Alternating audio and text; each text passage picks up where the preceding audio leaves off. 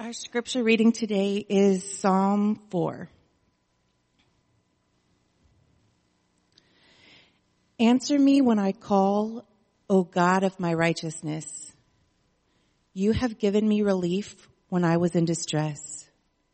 Be gracious to me and hear my prayer. O men, how long shall my honor be turned into shame? How long will you love vain words and seek after lies? But know that the Lord has set apart the godly for himself. The Lord hears when I call to him. Be angry and do not sin. Ponder in your own hearts on your beds and be silent. Offer right sacrifices and put your trust in the Lord.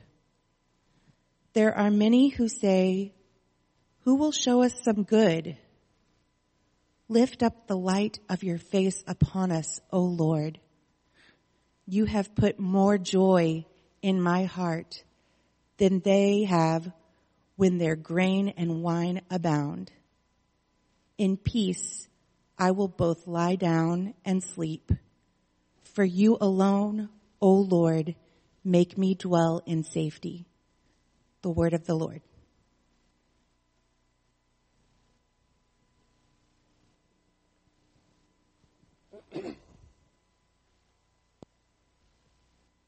Good morning. Kids preschool through 6th grade may be dismissed to the meadow at this time.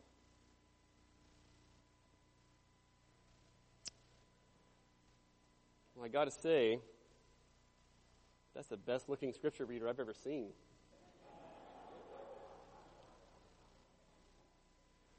Well, my name is Jeff Harding, and that scripture reader was my wife, Faith. And today is the last Sunday for our family here at Trinity. I've served here as a youth minister for 9.5 years. It's been a pleasure. And while that is sad to note, it does mean one thing. I can say whatever I want. Now's my chance to tell you what really happens during staff meetings and leadership retreats. Okay, I won't divulge too many secrets. I'll just say this. If you think you're good at Texas Hold'em, then you clearly haven't played the legendary Laverne Lowdown Simon. I'm just saying, look out for Lowdown. But in all sincerity, it's truly been an honor and a blessing to serve here at Trinity. Our family loves and appreciates you all very much.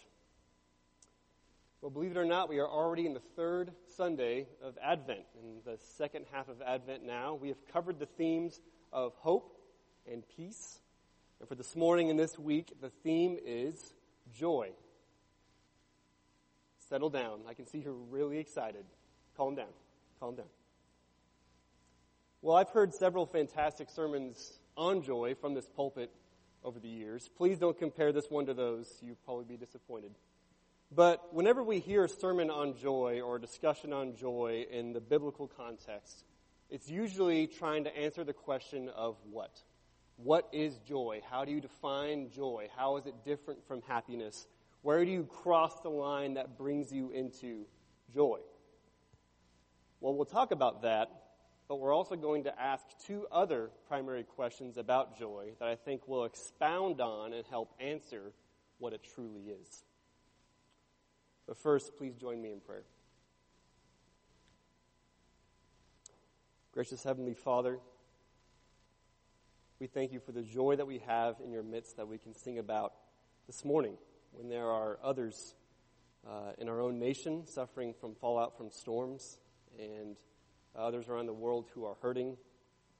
And we pray that your word would be spoken this morning through this fallen vessel to bless our ears and our hearts with your presence and word. In Jesus' name, amen. Well, one thing Faith and I have certainly experienced in abundance since being gifted with our baby boy Deacon, who's home sick this morning, by the way. So he's home with Honey and Granby. Hey, buddy. Is joy. No doubt many of you have seen pictures that Faith or I have posted on social media. But there's one picture that I think might be his best. And if I'm not mistaken, I don't think too many people have seen it. So if you think you've seen Deacon's amazing smile, you're going to be blown away at this one. You ready? Here we go.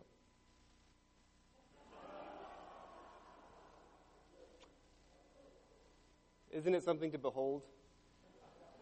This was taken at Picture Day at Jubilee Junction last year, our Mother's Day Out program here at the church.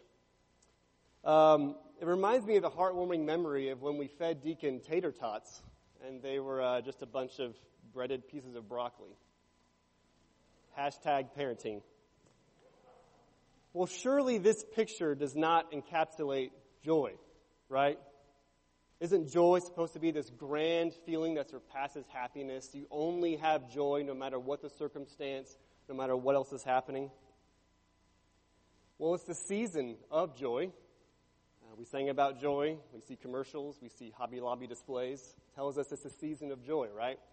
So you tell me, shouldn't we all be busting at the seams right now with joy? As I mentioned in the intro, this definition question is the one that's most often addressed when it comes to joy. So let's start there. What is joy?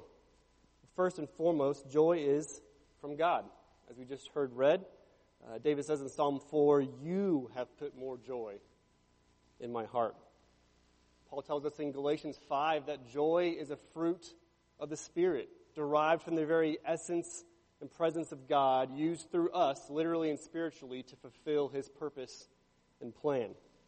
Elsewhere in the Psalms and from the prophet Isaiah, we see that joy is promised to the saints, prepared for the saints, enjoined to the saints.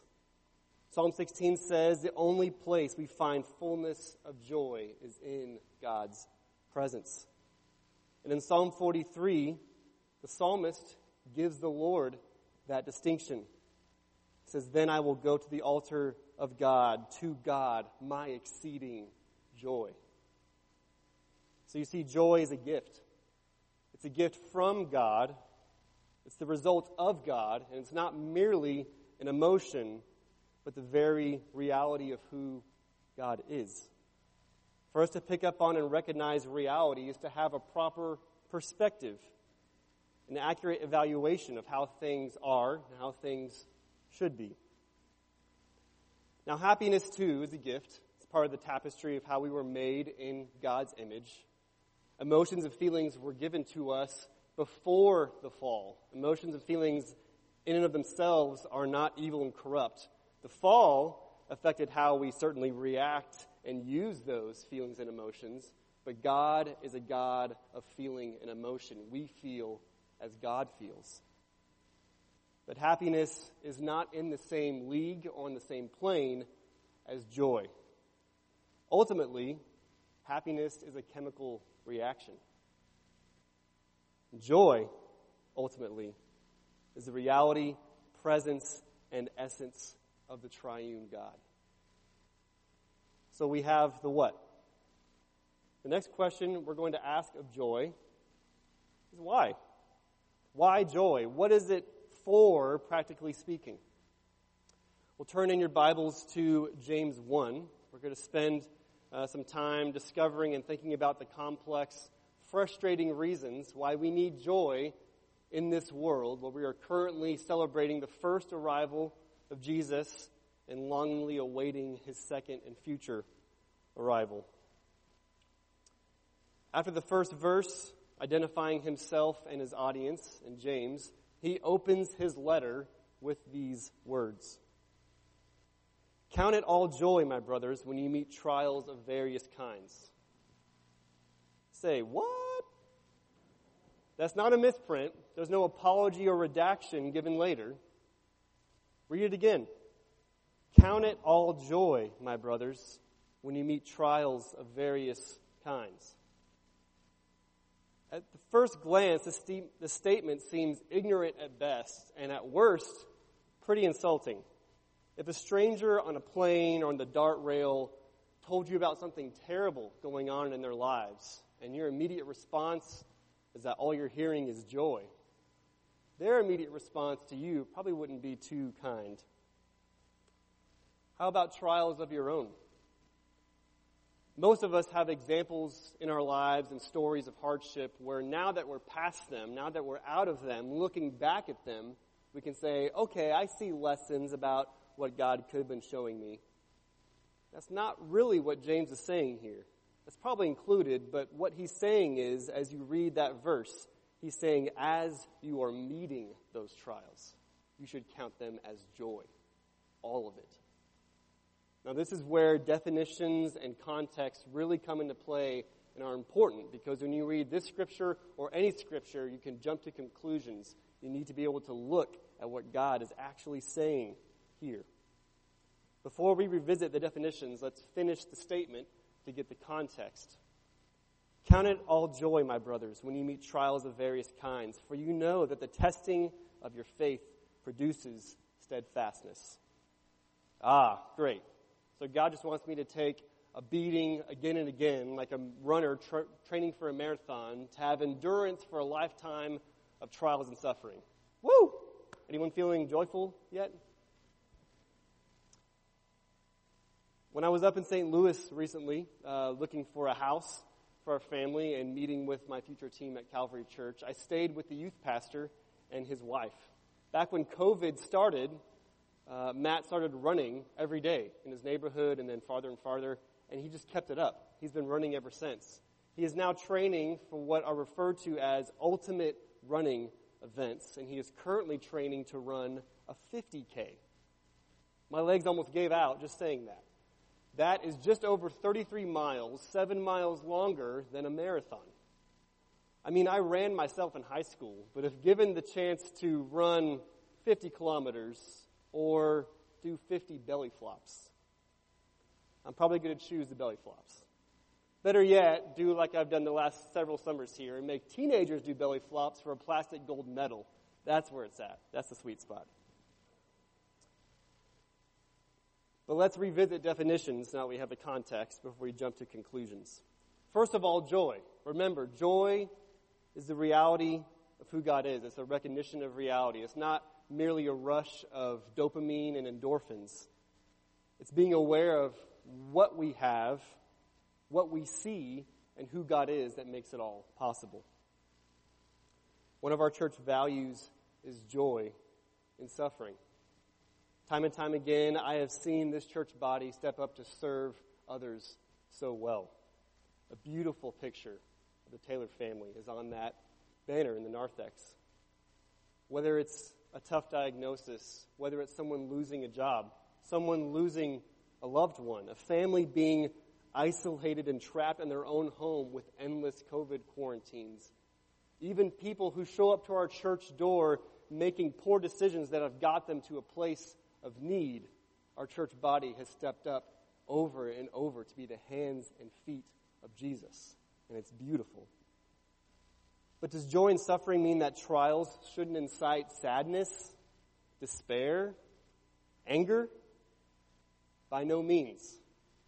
Faith just read from Psalms that David wrote in Psalm 4, and Paul quotes this later in his letter to Ephesians.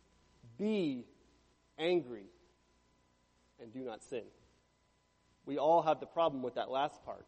But the actual statement, the actual plea, command, if you will, depending on how you read that, is be angry. We can be angry. Jesus was certainly angry, but we'll get back to that. The trial itself we are in, that we find ourselves in as we meet them, the trial itself is not good. The trial is a reminder that we live in a broken world. Things are not yet as they should be. We do not have shalom. We do not have completeness. God would never call sin good or tell us to call sin good. To simply ignore our feelings of sadness, rage, despair, frustration in the midst of something terrible and just say, oh joy, is to ignore literally and biologically how God created us. Can all my counselor friends say amen? So what is the Spirit through James saying here? Remember, definitions. Let's look at that first word. Count. Count. The first and most prominent definition of this word in Greek might surprise you. It's actually to lead. It's used in other places as count, counting, regarding, but primarily it's used as lead, leader, governor, ruler. And the root of this Greek word not only still means to lead, but also to bring or to carry. Picture that here in this passage of Scripture. Think about how God uses broken, hurting people to serve, minister to, and encourage broken, hurting people. Now think about who it is that never leaves us. Who, at times, undoubtedly has carried us. The trial itself is not good, but you being in the trial affords you a presence with God that is unique and powerful. An intimacy with Him, the reality of His presence, which in and of itself is joy. In the lowest times ultimately caused by human suffering, God lovingly chooses to work in the midst of that hardship to bring us into His presence. He blesses us with strength in our weariness, with hope in our despair. But yes, you can and will still experience sadness, frustration, anger, and that does not eliminate joy. It might seem strange to think of tears as a blessing. But when we doubt how God can work through and redeem us in hardship and reflect His joy and presence for our good and His glory in our suffering, let us not forget that the resurrected, eternal body of Jesus Christ, glorified in His perfection, still bears the scars of suffering. It's not for nothing. Which means in this temporal life, as we await the second advent, we must also realize that joy does not eliminate suffering. If you hear anyone, especially someone who claims to speak in the name of Jesus, tell you that your suffering is just a lack of faith, they are not preaching the presence and expectation of the Christian life that God clearly lays out in His Word. They are giving people who are afraid with frantic and itchy ears something to hear. We absolutely have more than we can handle in our life. It's proof that we need a Savior. We heard it said so well by Pastor Mike last week regarding peace, and also in the verse that Glenna read before prayer in the upper room. The last thing Jesus says before He prays for His disciples and they go out to the Mount of Olives. In me you will find peace, you will have peace. Next sentence, in this world you will have tribulation. You will have suffering.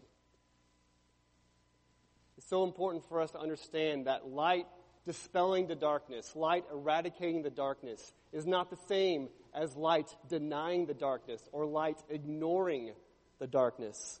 For there to be a showdown, for there to be a victor, there has to be recognition of two opposing forces. There has to be recognition of the one that ultimately loses. Until all is made new, the ripple effects of the fall remain here, and the result is death. We do not yet have shalom, and our enemy is not flesh and blood. And God doesn't want us to look ahead and just try and muster up optimism for trial after trial. He wants us to rest in Him, to remember that we can't conjure up hope, peace,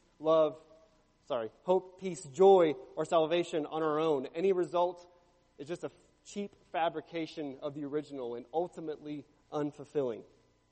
All of these things that we reflect on during Advent come from, depend on, and are present with God. So if we live in a fallen world, filled with people made in God's image, but a fallen world nonetheless, then we can't use anything in this world to escape it.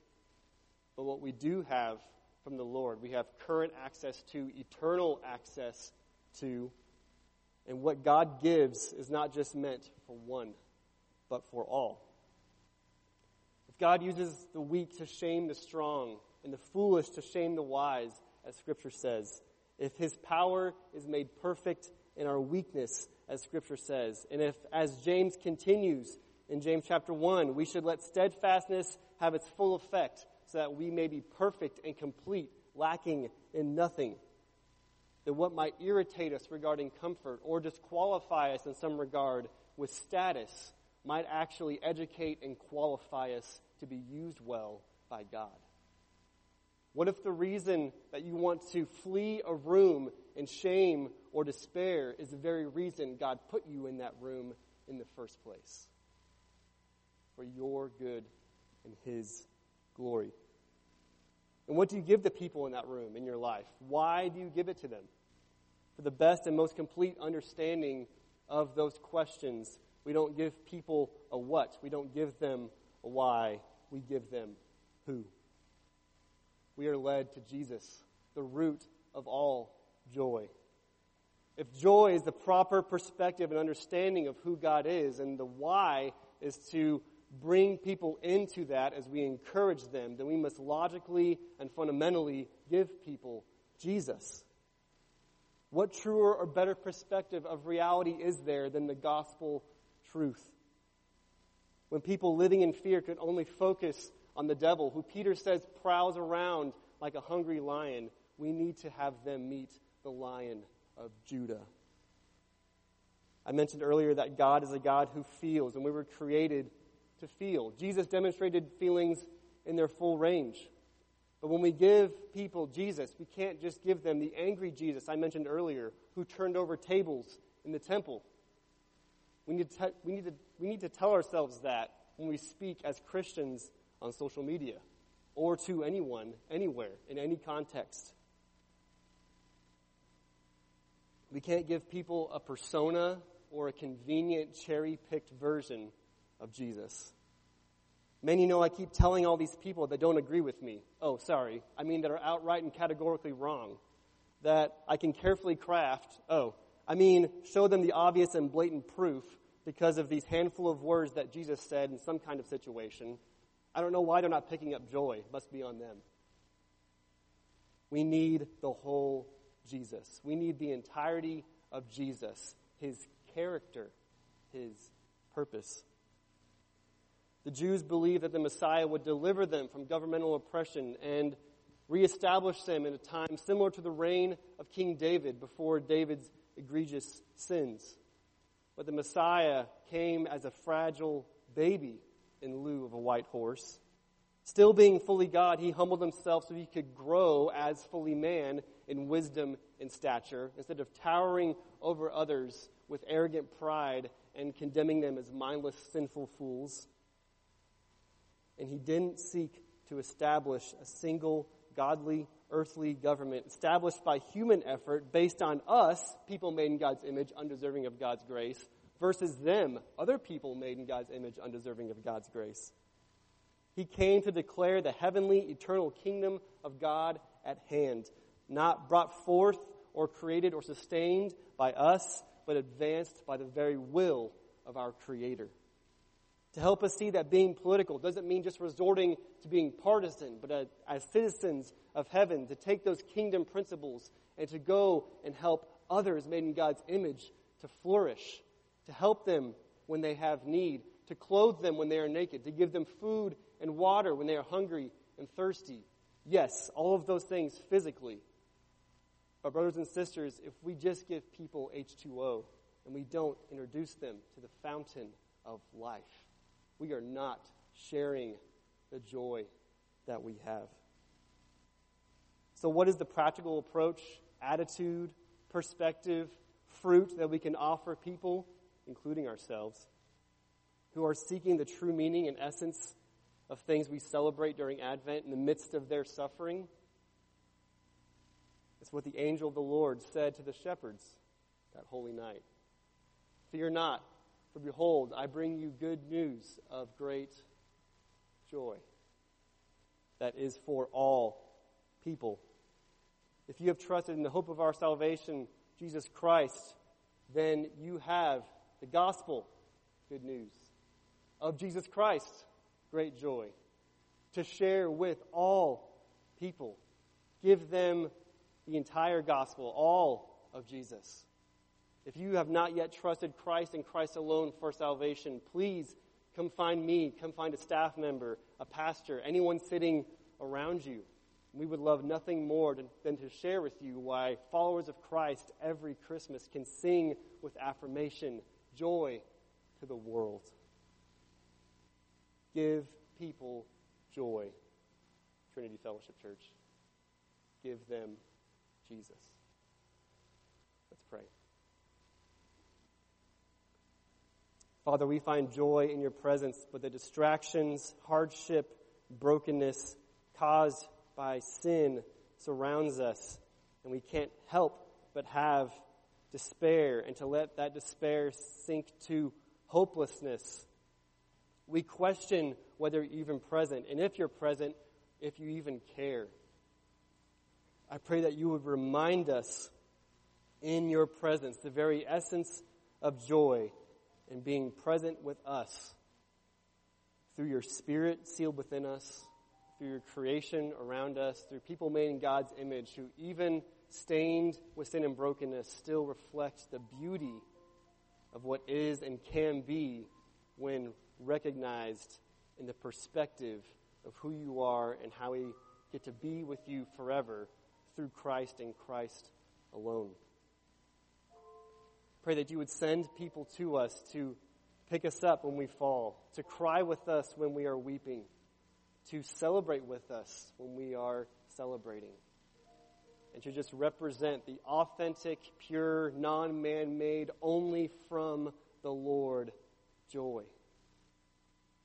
That you would give it in abundance in your mercy and grace, which you choose to do so lovingly, not because we deserve it. Thank you, Lord. It's in Jesus' name that we pray. Amen. Let us stand.